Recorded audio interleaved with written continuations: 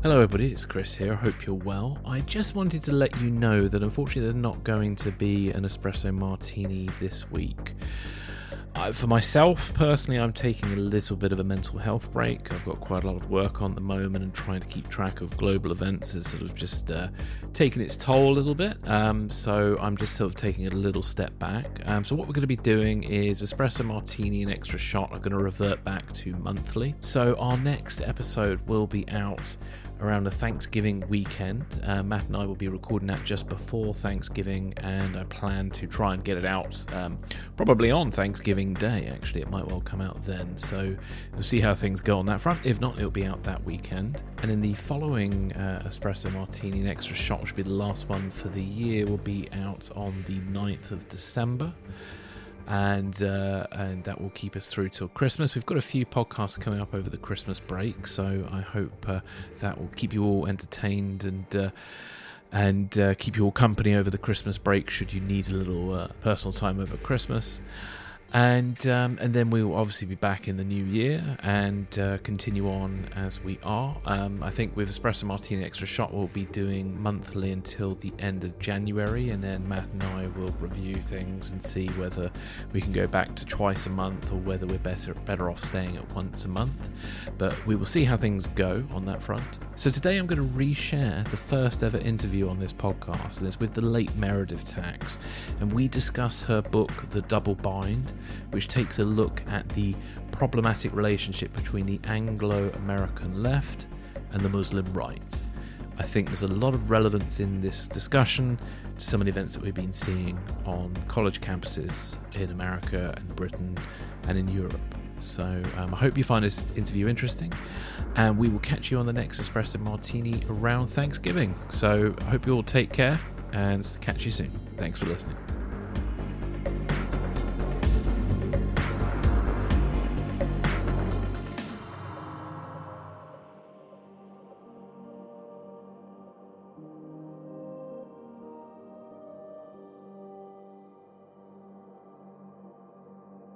Meredith, thank you so much for joining us today. Please, can you tell us a little bit about yourself?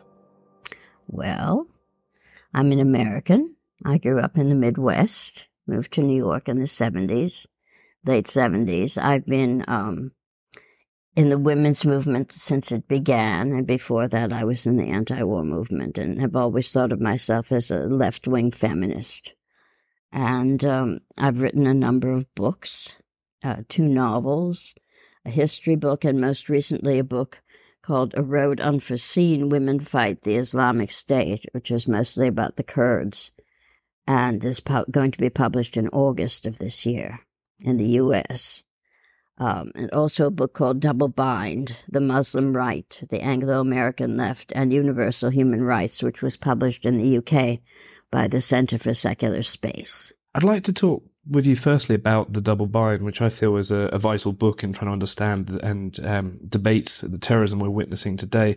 Can you just give us a brief overview about the book and tell us about why you wrote it? Well, it came out of a particular political situation. I was asked to write it by the Center for Secular Spaces as part of trying to explain what the problem was with the British left and the U.S. left in relation to Islamism. And the double bind is basically that people feel they have to speak about certain things, but they can't speak about them because if they do, they will be betraying some other good thing that they want to support. So that people who are anti-racist and see some of the anti-immigrant feeling and the anti-Asian feeling, anti-Muslim feeling, immigrant especially. I think it's really about immigration feeling that is whipped up by right-wing politicians, and that's very strong in the cultures of both our countries.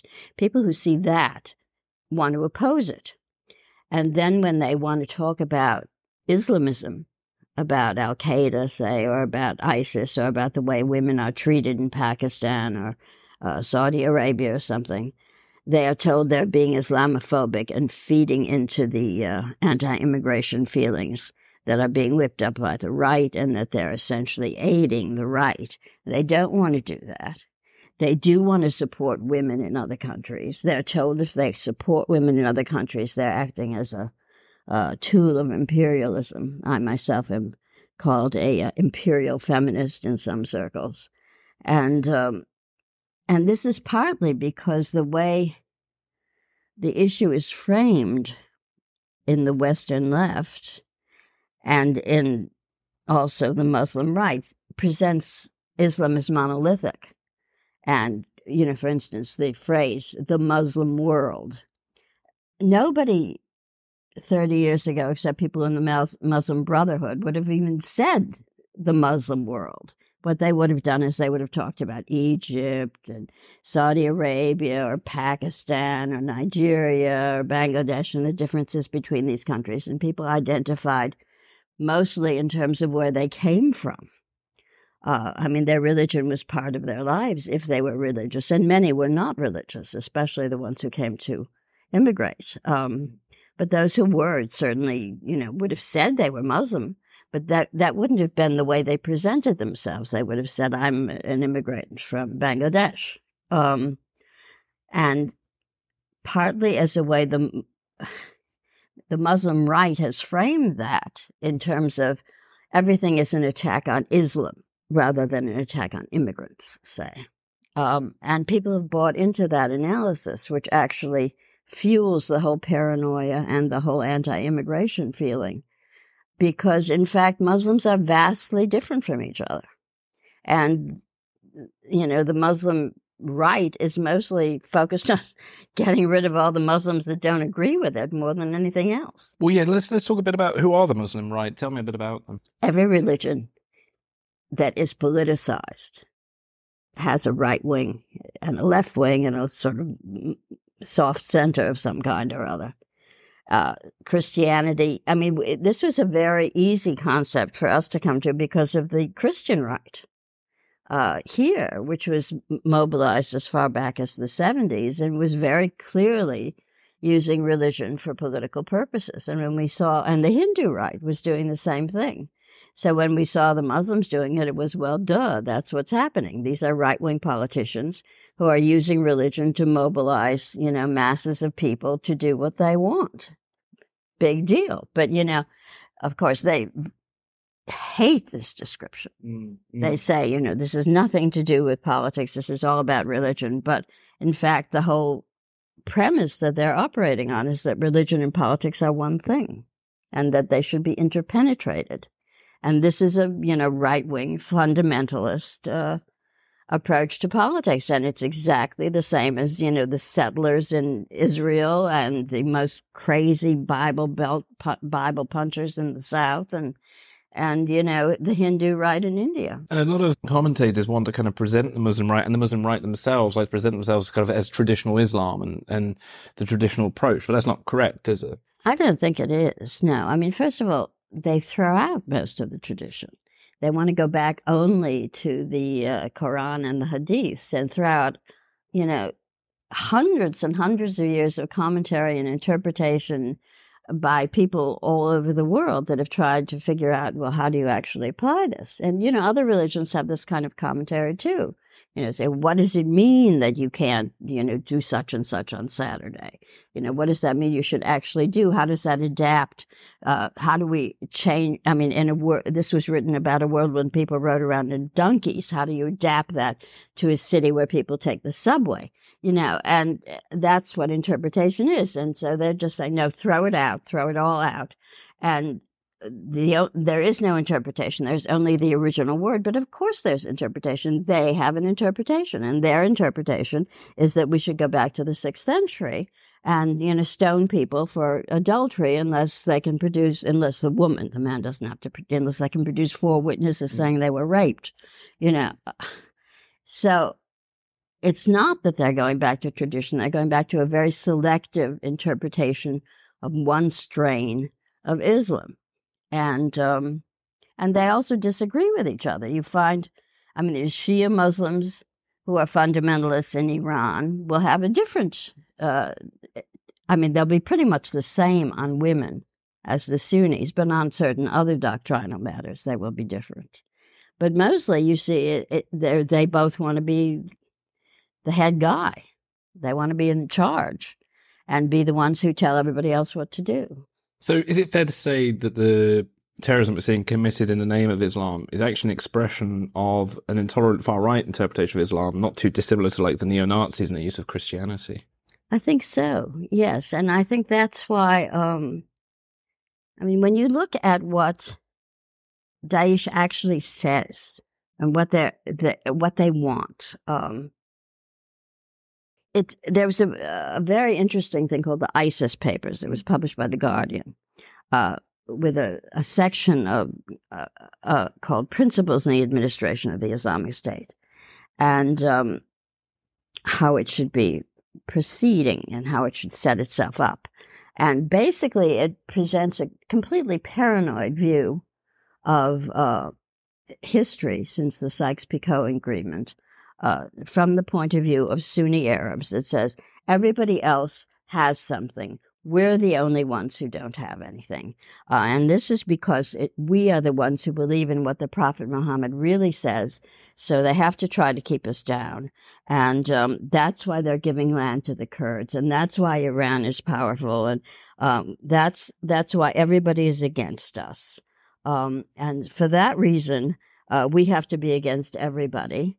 This is a quote: "We'll take as much as we can and kill anybody who's in the way and enslave their women and all their assets." And when you compare this to what Hitler's view of the world was. It's very similar. The sense of victimization. So everybody's against us. We are the ones who are pure.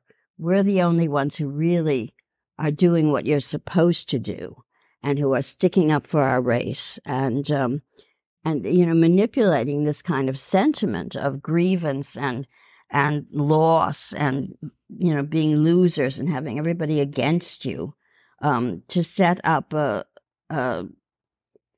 group of people that's going to go around killing everybody, and making that very consciously into a force that is meant as a weapon to kill everybody and to take over a certain territory. And that's why I think, the idea that they can be contained, they may be containable militarily, but those ideas are not containable. Those ideas are Nazi, only in a religious framework, and they will not stop. They have to really be defeated, both ideologically and, I think, militarily, because they're a danger to peace as long as they are able to mobilize. And that's a very difficult question, is how do you defeat them in either area?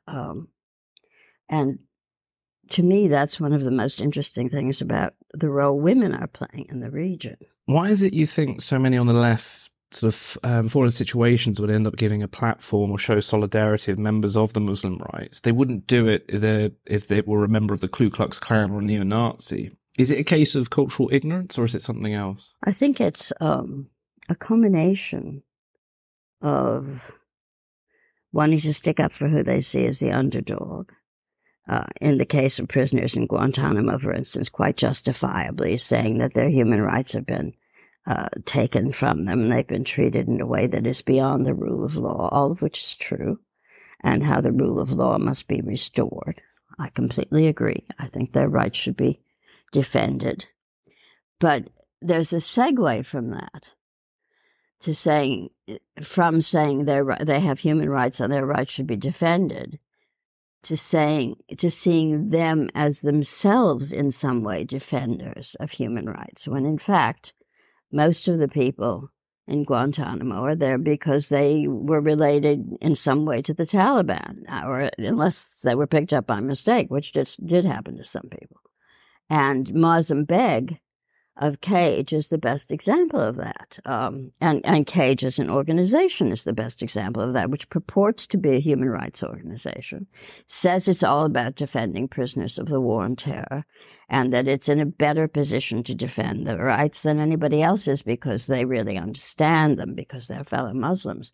But in fact, given half a chance, they will get up and, defend ISIS too, or Al-Qaeda, or anybody else, that they don't really make any distinction between people who have committed crimes against civilians, people who want to set up, a quasi-fascist state of some kind, and people who are poor shepherds who got caught up in the wrong place at the wrong time. And this is why, we founded the Center for Secular Space, among other things, because we felt that the left was just not on target about this stuff and not listening and not paying attention to who these people really were. And Cage is another good example of that, because Cage is still the darling of the left, despite, everything that has happened, all the exposures. Despite Asim Qureshi having been caught on film saying people should go on jihad, despite their saying... well, he described Jihad John as a beautiful young man. And right? blamed his radicalism. Right, and he used to bring them donuts. Yeah, that's it. And they blamed his radicalism on MI5, and it's interesting that they chose to blame it on MI5, because it kind of shows...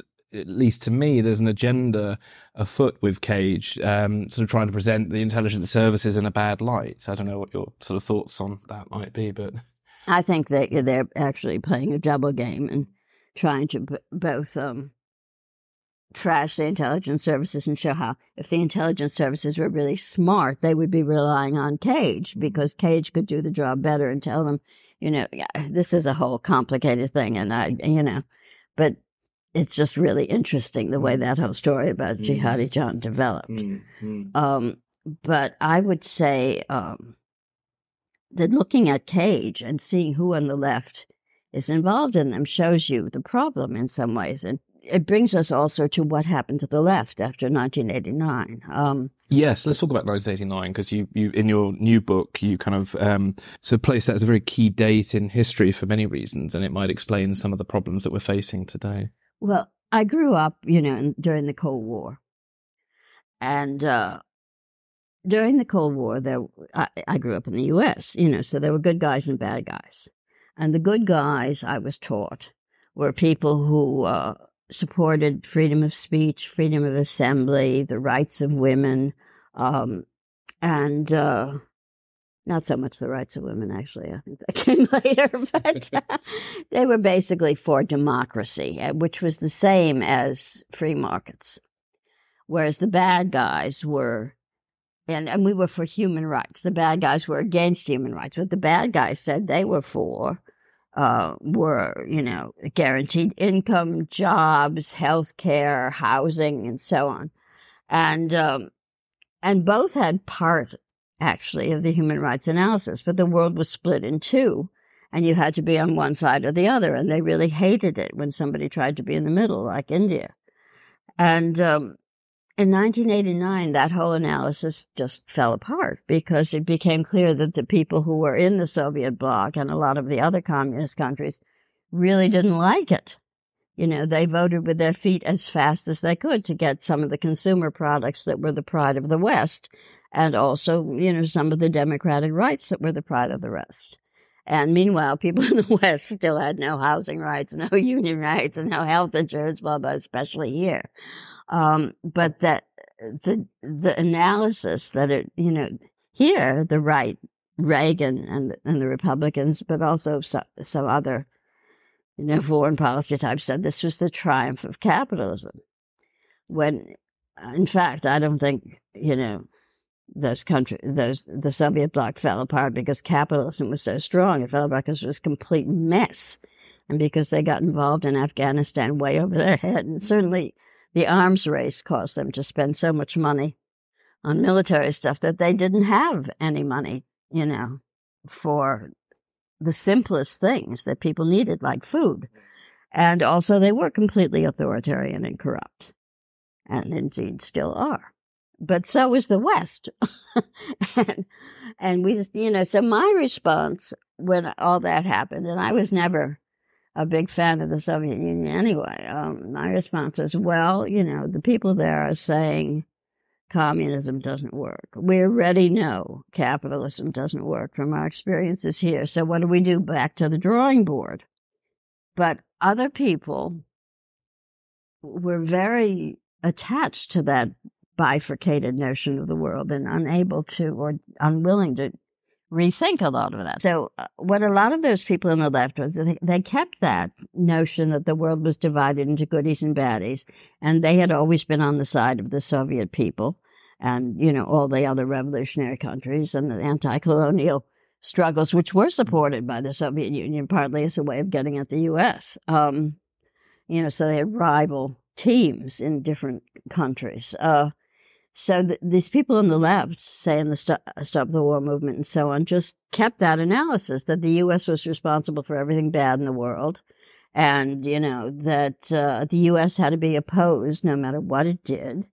And it got into, the enemy of my enemy is my friend. So if the U.S. was against Al-Qaeda, well, I mean, they wouldn't exactly say they were in favor of Al-Qaeda, but they would say they were in favor of the Iraqi resistance, some of whom were in Al-Qaeda and whose main targets were Shia.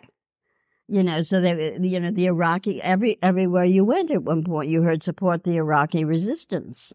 And, the Iraqi resistance ranged from patriotic people who wanted to resist American occupation to mafias and thugs and jihadis who wanted to kill Shia. And it got, so, and the woman thing comes into it because, for instance, the Stop the War movement is infamous for having allowed segregated seating in some of its meetings. I mean, an anti-war movement where they separate the women and the men? Come on. You wouldn't even think that was possible. This is supposed to be the left. We're supposed to stand for equal rights for women. Well, that was what the Islamists who they were working with wanted. And Labour have been accused of, in the UK, have been accused of doing that in certain boroughs, Really? Political meetings as well, yeah. And it's also a problem in certain universities now. Yeah. I mean, that the Islamists are much stronger in terms of having a strong public face in England than they are here. Here, we're still so McCarthyist that people are afraid to do anything a lot of the time. But it doesn't mean they aren't saying it or thinking it. In your book, you list 5 wrong ideas about the Muslim right. Could you just talk us through them? The first idea comes from what I was just saying, which is the idea that the Muslim right is anti-imperialist because it is anti-U.S. First of all, it's not anti-U.S. I mean, sometimes it's anti-U.S. and sometimes it isn't. The Saudi Arabian Muslim right is not anti-U.S. The Taliban came out of a struggle in which the U.S. helped to build the Mujahideen because they wanted them to fight the Russians. So, I mean, it's complicated. It's much more complicated than a simple pro or anti-U.S. thing. Secondly, how can you call anybody who wants to set up an empire of their own anti-imperialist? I mean, the idea of a caliphate is the idea of a Muslim right empire in which everyone will either convert to this particular brand of Sunni Islam or else be a second-class citizen or else be killed. And it's supposed to apply to Muslim lands, which, whatever they may be, which some interpret as being, the Ottoman Empire, and some interpret as any place where there are a lot of Muslims, even if they're not in the majority. So, I mean, what does this mean about India, for instance? And so this is not an anti-imperialist philosophy. It is not a left-wing philosophy in any way at all. It's an antique empire that they have in mind, an authoritarian sort of religious theocracy with probably some elements of a monarchy in it, and it's as backwards as you could possibly get. The second wrong idea is that because these people are seen as, fighting for their liberation, that the defense of Muslim lands, so-called, is comparable to national liberation struggles of the 60s, 70s. Well, it's not. They're fighting for completely different things. People who were fighting for national liberation were fighting to throw off the military, political, and economic rule of England, the U.S., France, wherever, and so that they could determine their own destiny as countries. They weren't saying some people in this, well, there were elements of ethnic nationalism in some of these struggles, but they weren't the main thing. I mean, they were mostly about throwing out the oppressor, and many of them were socialists. They were completely different in ideology from the Islamist movements of today.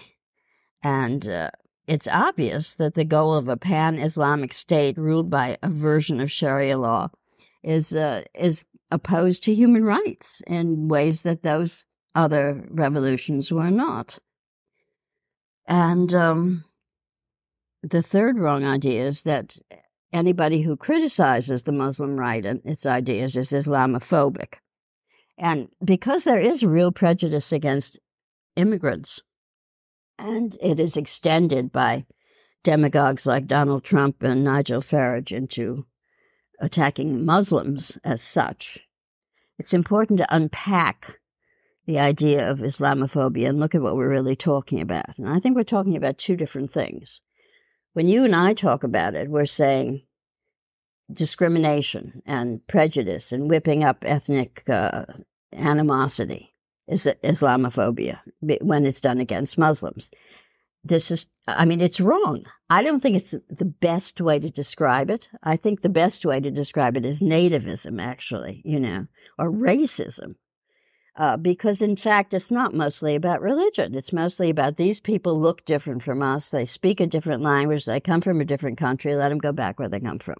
I mean, Donald Trump is just as horrible about Mexicans as he is about Muslims. And I'm not even sure he knows the difference. Possibly not. He likes immigrants, but only if they're white, and he can marry them. So that's one kind of anti-Muslim, let's call it, prejudice, and another. But the word Islamophobia is also used by the Muslim right to mean anything that criticizes Islam. So even people who are themselves Muslim and come from a Muslim background, who say they don't like the way women are treated under the adultery provisions of Sharia law and don't think they should be stoned, are called Islamophobic. That's ridiculous. You can't have any, why should anything be shielded from criticism just because it's a religion? I mean, I think people should be free to criticize religion as they are to criticize any other set of ideas, and that's basic to a modern society, is the ability to do that. And that we absolutely have to defend freedom of expression, even if it offends people.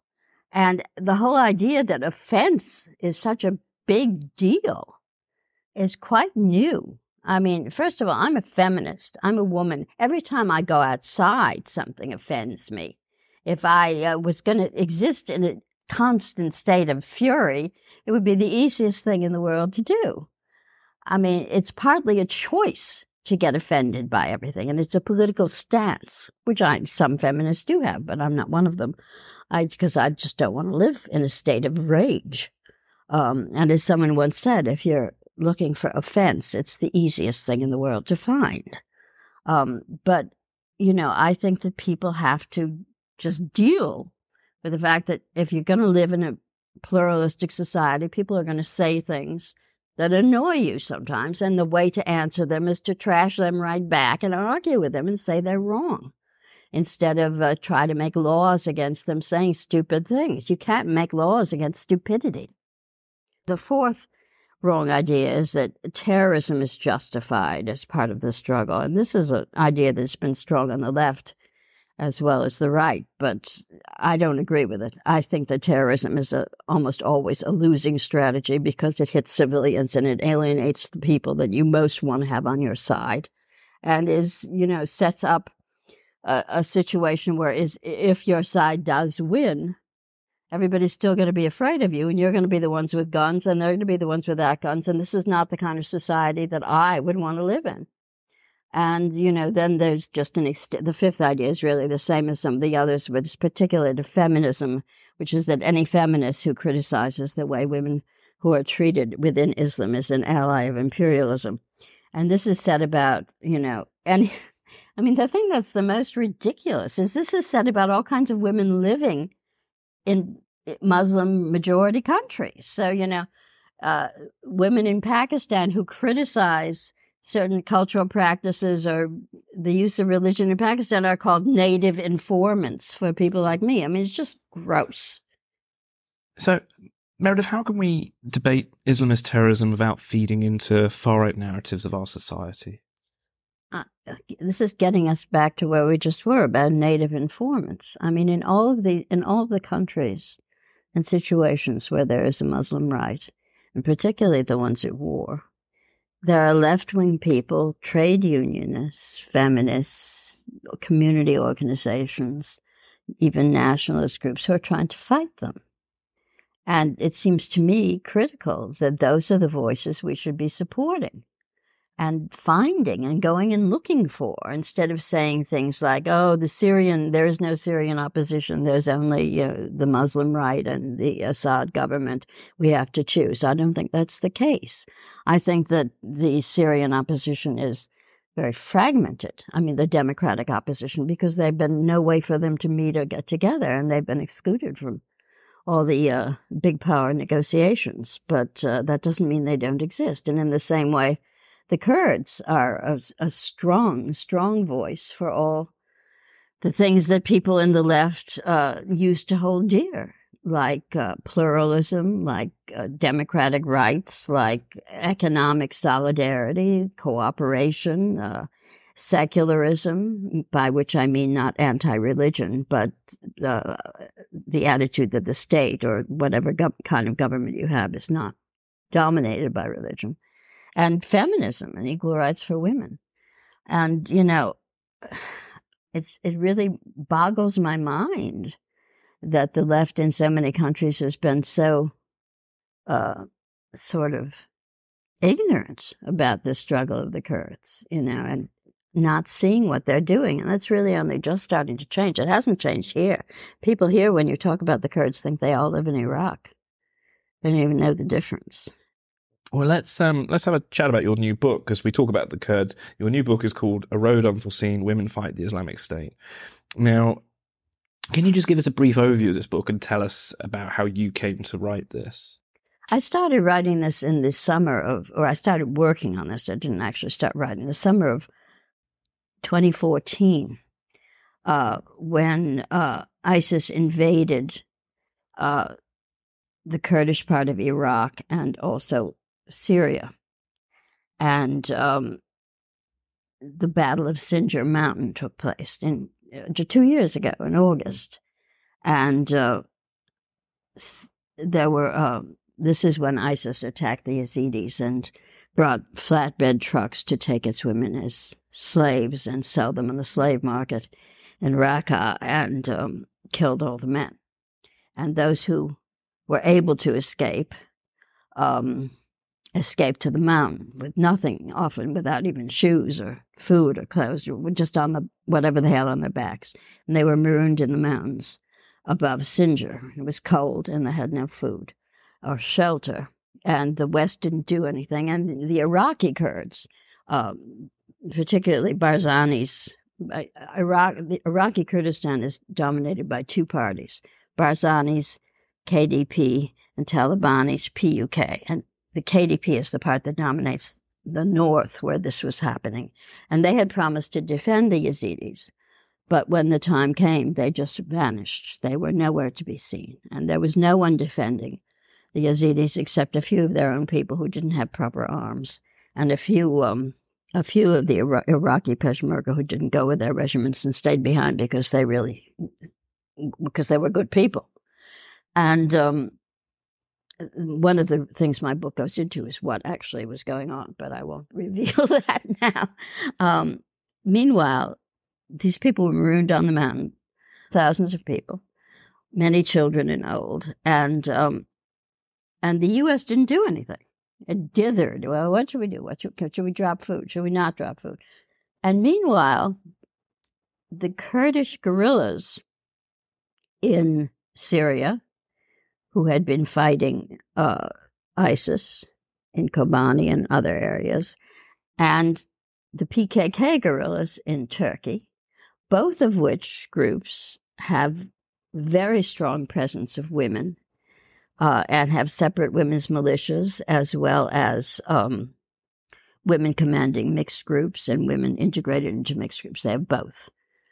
They were the only ones who rose to the challenge. They cut a path through, went a roundabout, got through to the mountains, cut a path through so they could get them out into Syria, fighting ISIS all the way, and got thousands of people to safety.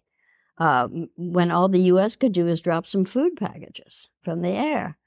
And I thought that was just amazing. And all of a sudden after that, and especially during the Battle of Kobani, when people from the international press finally got access to these women, all of a sudden you started seeing pictures of women guerrillas all over the place. And I thought, who are these people? I really wanted to know more about them. And I started to research them. And I learned about, Rojava and how they had, basically declared an independent little autonomous area, or 3 different ones that were unconnected at that point, in 2012. And we're trying to set up socialist, feminist, bottoms-up democratic states at the same time they were fighting ISIS. And I thought, wow, this is a really important story for women, for the left, for anybody who wants to fight fundamentalism. This is the way to do it. These are the only people who have really mobilized effectively against ISIS and have been able to defeat them. And this was especially true after the Battle of Kobani, when they held them out for months. I mean, their whole city was destroyed, but they held them off until the U.S. finally, after months of waiting, started giving them some help from the air. And anybody who says the U.S. won that battle is really, overstating the role of the U.S. The U.S. came in at the end, and the air support did help, but they had held off this siege and these horrible people, even after losing most of the city for months. Anyway, I was just blown away, so I wanted to learn more about it, and the more I learned, the more I wanted to tell other people about it. So I wrote this book, and what the book is really saying is there are 3 different systems that are at war in this particular little area. It's like all the energies of everything we need to know are being concentrated in this little area. And one is ISIS, or Daesh. One is this new kind of thing called democratic autonomy that grew out of the PKK in Turkey and is now basically the people who believe in these ideas are in charge in the Rojava area, the Kurdish area in Syria. And then the third is this bizarre sort of amalgam of tribal feudalism, patriarchal rule, and a modern petrostate that you have in Iraq, which is notoriously corrupt, yet, has some of the U.S., at least on paper, adherence to democracy, although they keep putting off the election. And Barzani has already overstayed his last term by years, and there's no election in sight. And, there are many undemocratic and feudal ways that things proceed there. But it's still better than a lot of the rest of the Middle East in terms of people's ability to function openly and the rights of women, which are adhered to on paper, if not in practice. So I'm saying these are the 3 alternatives that much of the world is facing, this kind of amalgam of feudalism and capitalism and militarism, that's Iraq, this democratic autonomy, and then this horrible, violent theocracy, which is, the Muslim right, to get back to the Muslim right. Daesh may be its most violent form, but the ideas that Daesh has are not really all that different from those of Saudi Arabia or those of the ruling party in Turkey, the AKP, which is also fighting the Kurds. And yeah, Turkey is a NATO ally and is playing a very kind of complicated game, it appears, especially against the Kurds. And there's an awful lot of things going on with Turkey. Do you want to tell us a little bit more about Turkey and the relationship and the Kurds? During the Battle of Kobani, it became clear that Turkey was saying it wanted to be the U.S. ally in terms of fighting Daesh, but was actually aiding Daesh in certain ways. It was aiding them by cutting off all military supplies to the Kurds and all medical supplies and all food and putting them under siege, and by pressuring its allies in Iraq, because its ally, I mean, just getting back to Iraqi Kurdistan for a second, it's completely dependent economically on Turkey. The major investors there are all Turkish, and, it's dependent on. And they can't, or they haven't really, acted in solidarity with the Kurds in Syria or Turkey very much, because, the Turkish government is pressuring them in the other direction. And there are also rivalries for leadership. But anyway, so Turkey put Kobani under siege at the point when it was being attacked by Daesh, and made things much, much worse, and has done so ever since.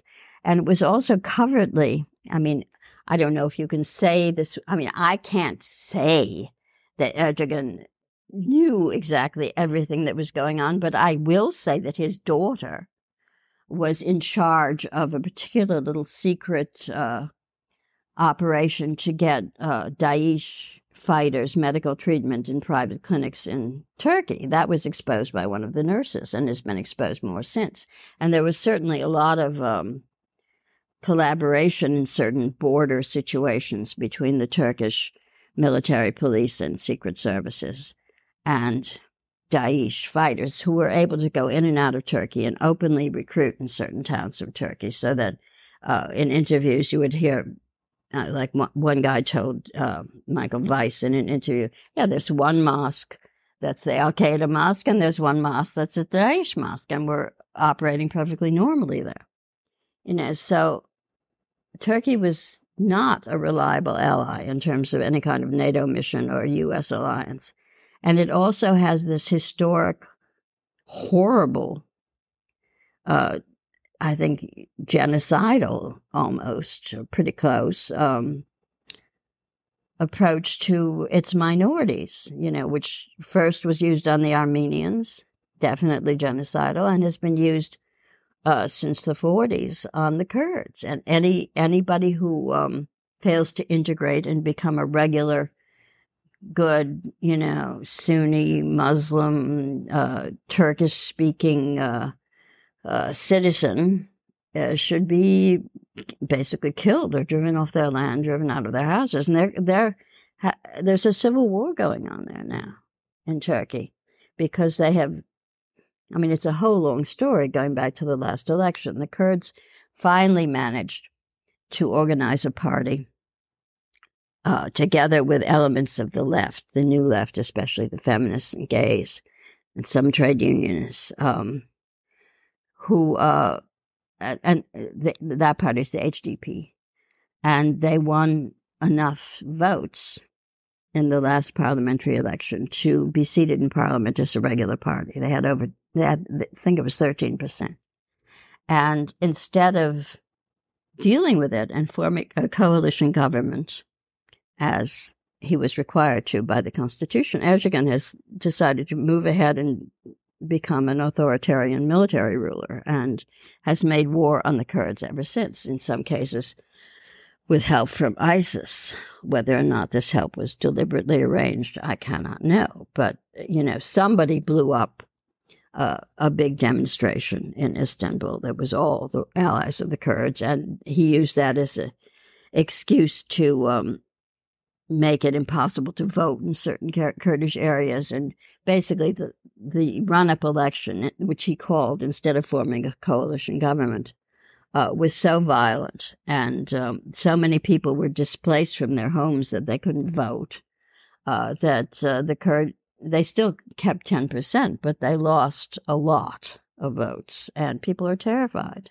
And meanwhile, the Turkish government is pursuing a scorched earth policy in a whole southeast area of Turkey, which is very similar to what, the U.S. did in Vietnam. It's basically you level a village, depopulate it, drive the people abroad or into the cities, and just take it over. And then there's no more base for the guerrillas. And this is all in the theory that they're fighting the PKK, but in fact it isn't the PKK.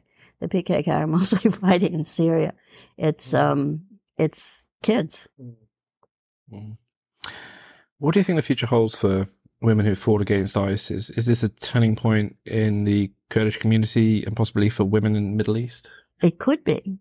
It could be, indeed, for women in the Middle East. I mean, certainly, the kind of situation that they've set up in Rojava is they're not only integrated into the military and having their own militias, but they are 40% or more of every civil society organization, every administrative group, every quasi-governmental operation, every group has to have 2 co-chairs, one male and one female. So they're changing the way things operate from the top and the bottom at the same time by giving all these women political experience. And it's not going to happen instantly. This is a very, very traditional rural society where women, until a few years ago, often didn't go out of the house. If they worked at all, it was in agriculture, or it's just stuff they could do at home. I mean, they're very traditional. There's honor killings, there's FGM, there's all this, FGM's mostly in Iraq, but there's all the usual kind of stuff that you find in a very heavily rural, tribal, patriarchal situation. So they have to change a lot, and they're doing it very quickly.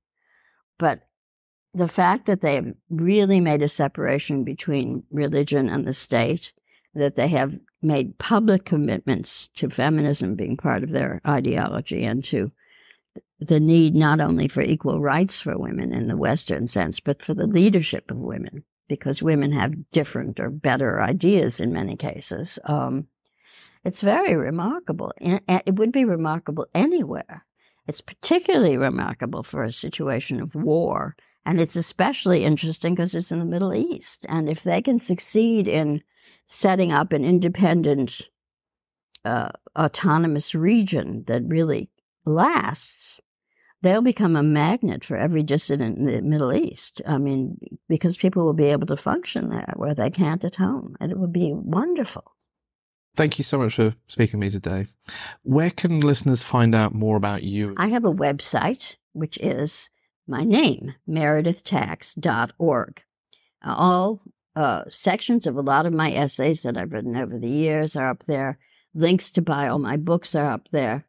And there will be a whole separate page for a road unforeseen about this book and the continuing struggle as it develops in the region.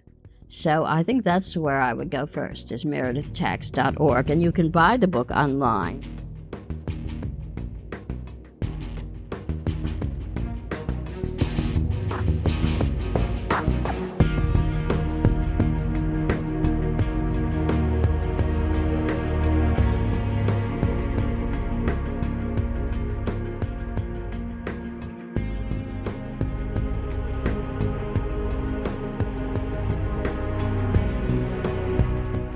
Thanks for listening. This is Secrets and Spies.